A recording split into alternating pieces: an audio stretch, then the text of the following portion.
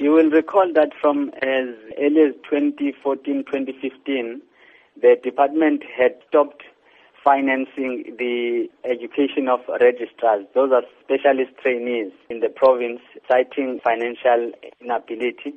And on top of that, the Department of Health had frozen posts because saying they don't have money to fund those posts. So even if the doctor is resigning due to whatever reason, that post is frozen and that post is not replaced.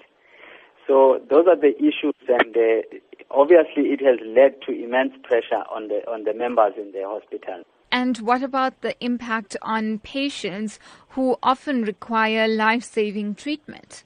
There is a great negative impact on the patients. In neurology, for example, we only have one specialist in the whole region, just one specialist.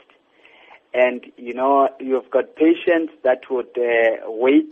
Usually they used to have urinary catheters for 3 to 6 months, but in the meantime they're waiting for 3 years.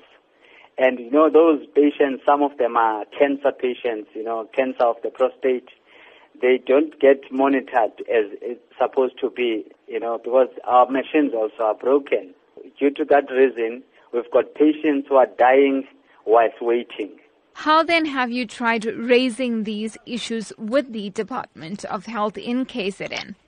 Initially, when this started, ma'am, we had arranged at least quarterly meetings with our MEC. Those meetings never materialized. And on top of that, we had written them a letter to have a meeting with them regarding these issues. They only responded today asking for a meeting on the 4th of May. Are you then hopeful in terms of the outcomes of that meeting? We don't know, ma'am, because it's the same people that we have met, even before. But, on top of that, what has happened, the Department of Health has gone unilaterally to want to implement the new policy on committed overtime.